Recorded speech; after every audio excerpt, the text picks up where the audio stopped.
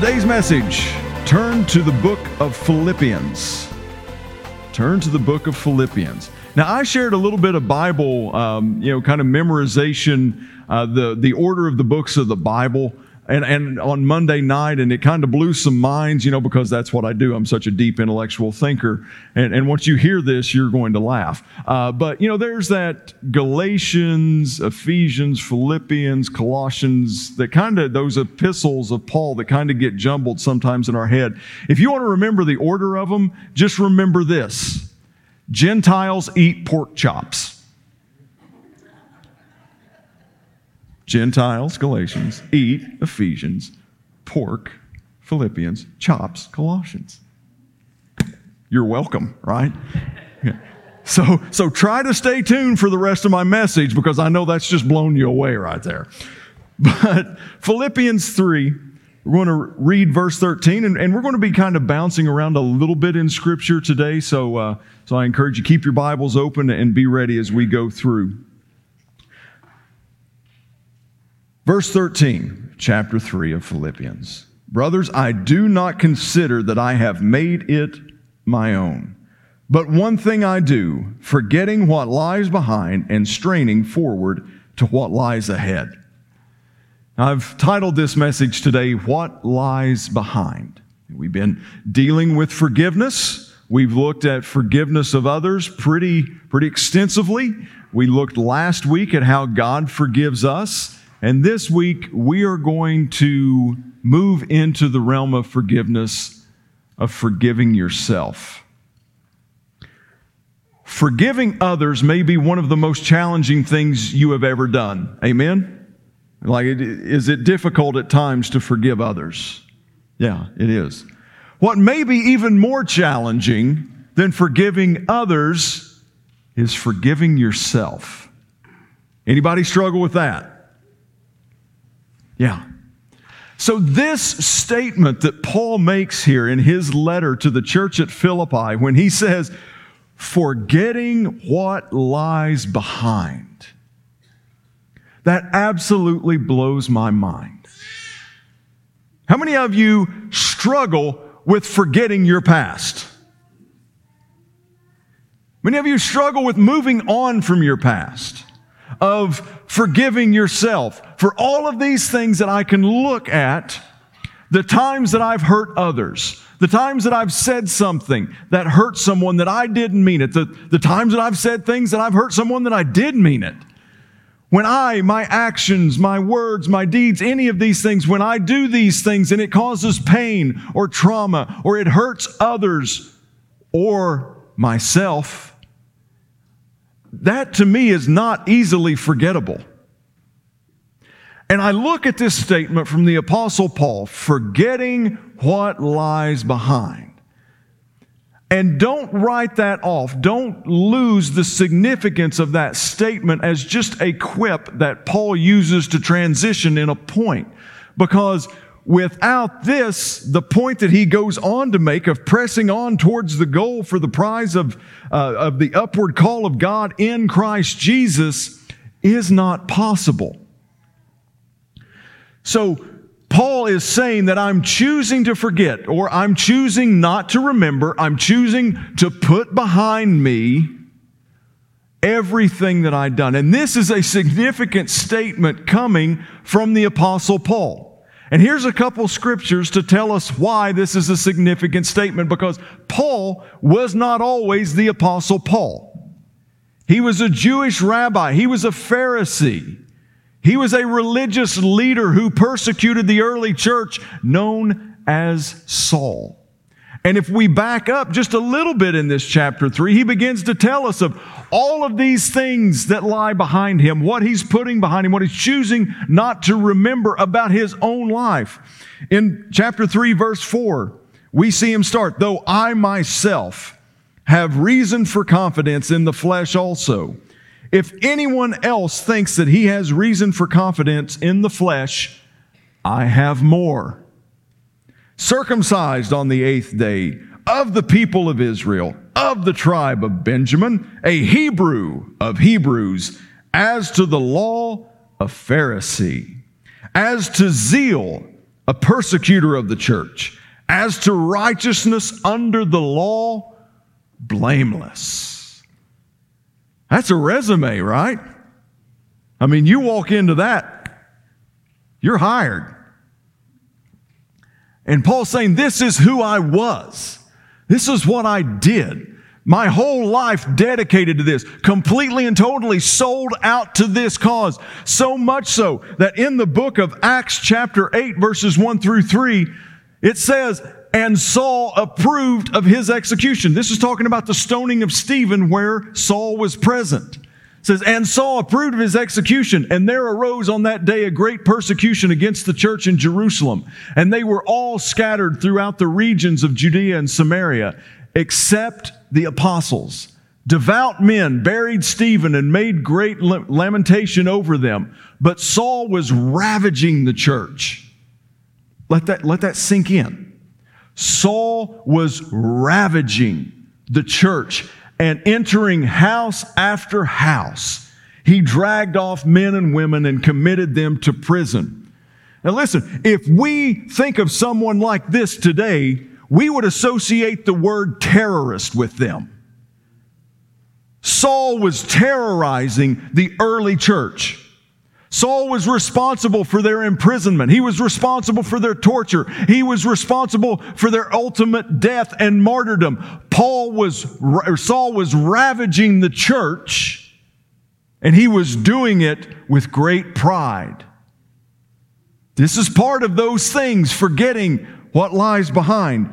If we look at the next passage, Acts chapter 26, verses 10 and 11, this is Paul now saying, and I did so in Jerusalem. I not only locked up many of the saints in prison after receiving authority from the chief priests, but when they were put to death, I cast my vote against them. And I punished them, often in all the synagogues, and tried to make them blaspheme. And in raging fury against them, my goodness, in raging fury against them, I persecuted them even to foreign cities. These are some of the things that Paul is saying, that I am forgetting what lies behind me. And why am I choosing not to remember? Why am I choosing to forget? Because without forgetting what lies behind, I will be limited as to what I can do in the future. In the midst of God's will, there is no room for you to be dragged down by your past sins, failures, and mistakes. That's good news. You can say amen. Because if that were the case, none of us would be here this morning, because we would all be drowning in our sin. We would all be drowning in our debts. We would all be drowning in our iniquities. But if we're trying to serve God at the same time holding on to our sinful past, then we are actually reducing the impact that the blood of Jesus has on our life. If you're living by not being willing to let go and forgetting your past and what lies behind, then you are saying to Jesus Christ that your death, burial, and resurrection are not powerful enough, were not good enough for me to live the way you want me to live. Forgetting what lies behind.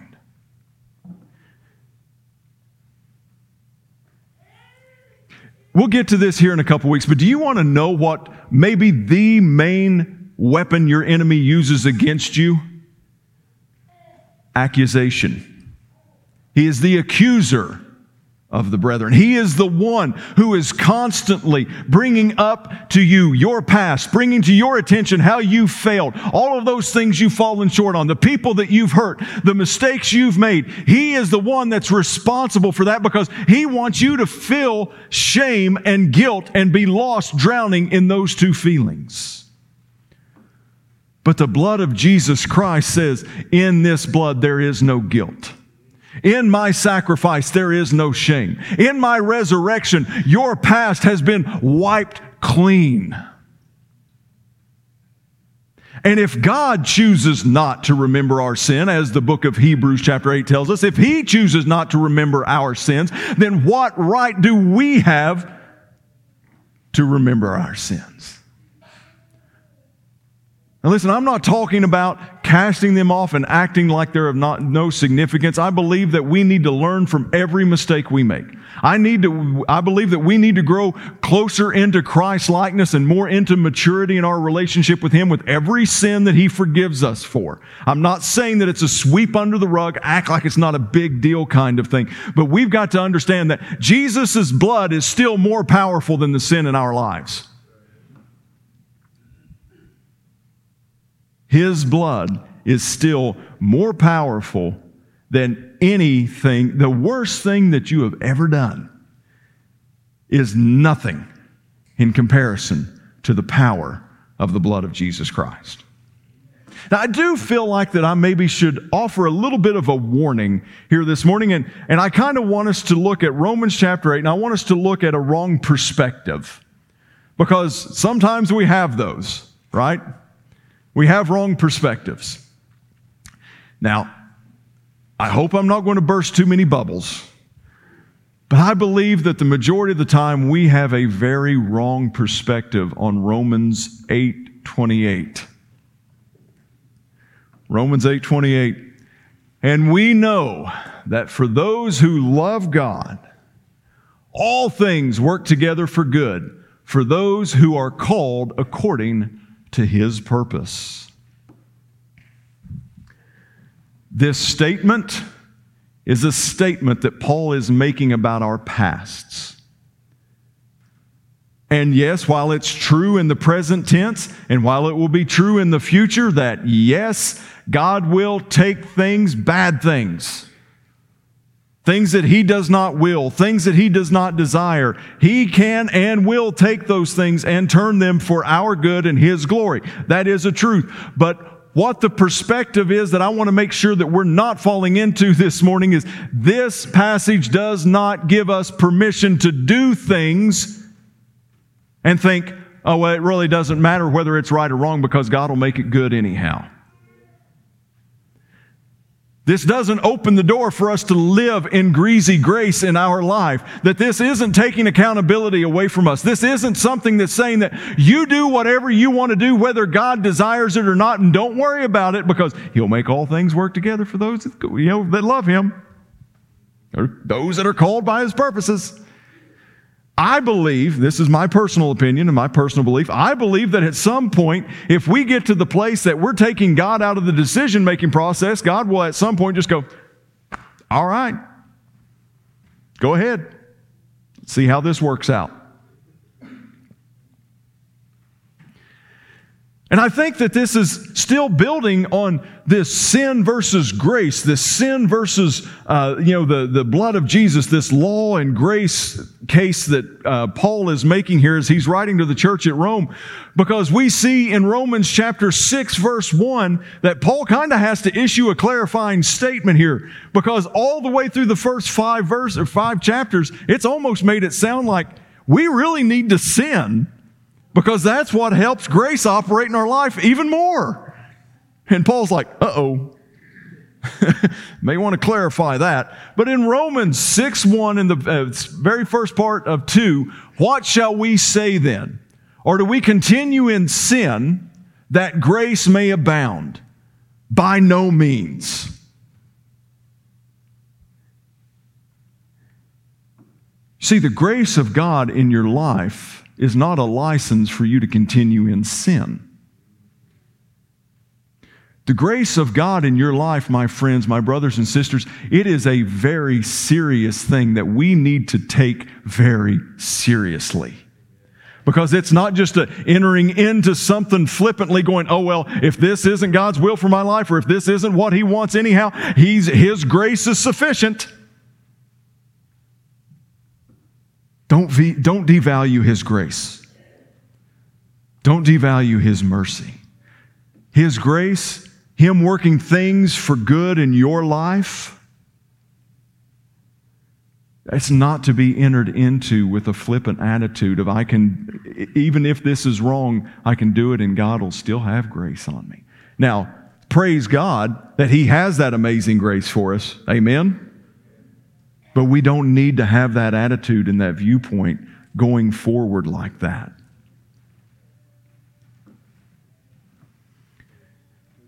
God takes sin seriously. Can we all agree on that? In a world, in a culture where sin is being whitewashed, where truth is seemingly universal, God still takes sin and disobedience very seriously. And we will give an account for that. We will on the day that when we stand in front of Jesus Christ, and once again, let me reiterate this, we will all stand in front of Him to give an account for our lives. That's going to happen. Unrepentant sin is not going to be treated lightly. Unrepentant sin has no place in the life of a Christian. How many of you in your lives have done something that, looking back on it now, we won't make the accusation that you knew it was 100% wrong when you did it, but looking back on it now, how many of you have done something that you know was 100% wrong? Now, how many of you can sit here and testify that even though it was 100% wrong and not what God desired, that God still worked it for good? I'm standing here as a testimony to that fact today. I think that when we look at situations like this, because that's really what hangs us up in our relationship with Christ sometimes, right? Like this unforgiveness, this bitterness, and we've talked a lot about unforgiveness and bitterness towards other people. That's definitely a hindrance in our life. But unforgiveness and bitterness towards ourselves may be an even bigger issue.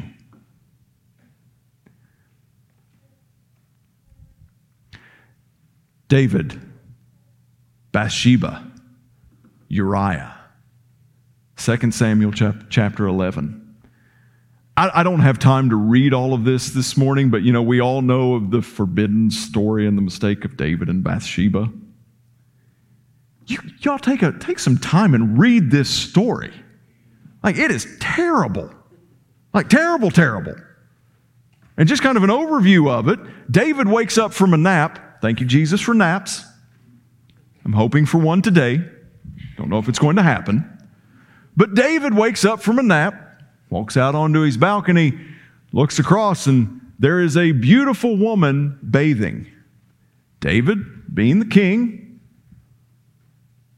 who's that? I like her. Bring her to me. And he sleeps with her. She comes back a little bit later. Hey, we got a problem. I'm pregnant. So David's made a mistake. He kind of has to start doing a little digging now. Okay, who is this? What's going on here? It's like, oh, that is Bathsheba. That is the wife of Uriah. He's in the army. He's in your service, and he is now on the battlefield. David's like, oh, okay. All right, well, we can fix this. You ever do that? It's like, oh, I've messed up. I can fix this. And then you go to explain it, and you're like, well, you see, what had happened was, no. So he goes, bring me Uriah. Bring him off the battlefield. Give him leave. Let him come home. Let him sleep with his wife. And then she can say, it's yours. The baby is yours. So Uriah comes. He has audience with the king. The king feeds him. David feeds him. And he tells Uriah, he's like, go ahead, go to your house. Enjoy a couple days with your wife. And Uriah says, how could I? You see, the problem with it is Uriah had a little bit of scruples to him, I guess. But he said, how could I go and enjoy the company of my wife while my fellow soldiers are still in the midst of battle? So he goes outside, sleeps on David's front porch, basically. Sleeps outside the door. And then David's servants come to him the next day. Lord, my king, we got a problem. Old dude didn't go home. So he brings him in again, feeds him again. Now go enjoy some time. How could I spend time in the company of my wife while my brothers are fighting a battle away from their families? So David's like, okay, I know I'm not going to get anywhere with this guy. Go ahead. Just go back. And he goes to his servants. He's like, here's what I want you to do. Here's the command that I'm going to give you. Take Uriah back with the orders that he is to be put in the place of the most intense fighting right on the front line. And right as the battle is set to begin, have everyone else pull back.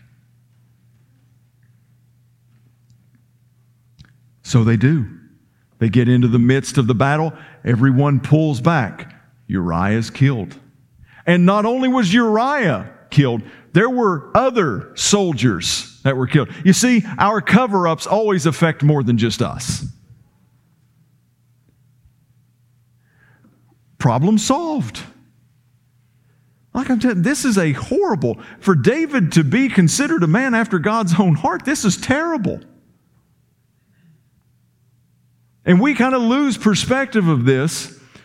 But Nathan, in the following chapter, after this is concluded, Nathan comes to him and calls him out on it.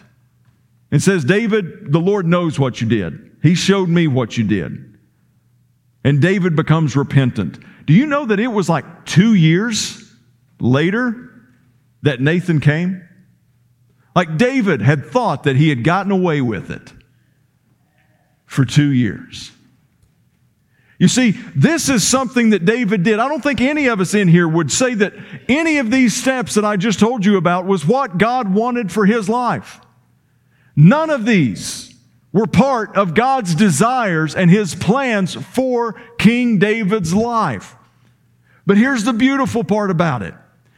The last half of David's life, even after this, was far better than the first half. You see, God took all the mistakes, took all of these evil, wicked things that he did, and I really challenge you, find another story in the Bible that's full of more evilness and wickedness than what this story is. You've got adultery, you've got scheming, you've got cover-up, you've got murder, you've got innocent lives being taken. But God's like, I can still turn that for his good and my glory. Now, I want to be honest with you, and this is probably a good thing why I'm not God. I don't think I would have done that for David. I don't think I would have been that merciful to him. Been like, all right, here you go. But you know what? As I look back on my life, it's a good thing I'm not God too, because I don't think I would have put up with the stuff that I've done. And I know some of y'all in here too. It's a good thing I'm not God. See how many of you come back into my office now, huh? I'm playing.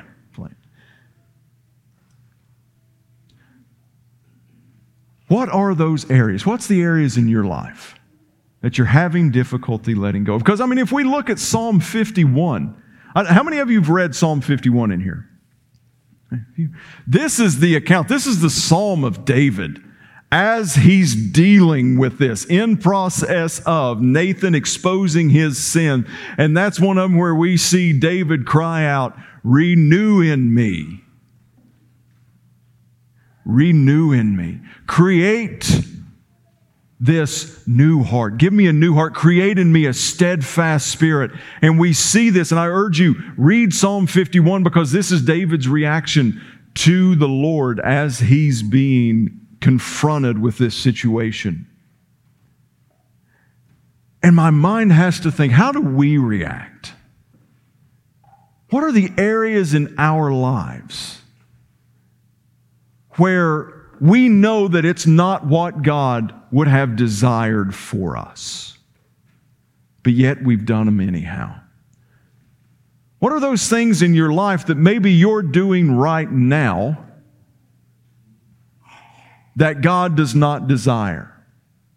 But trace that even further back, as Paul says, forgetting what lies behind.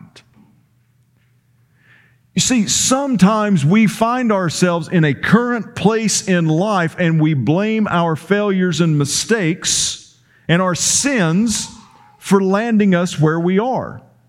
And that very well may be the case. But understand something, that exactly where you are is exactly where God can take you and propel you into His destiny for you. Do you realize that by sitting here this morning, you have survived 100% of every difficult time in your life?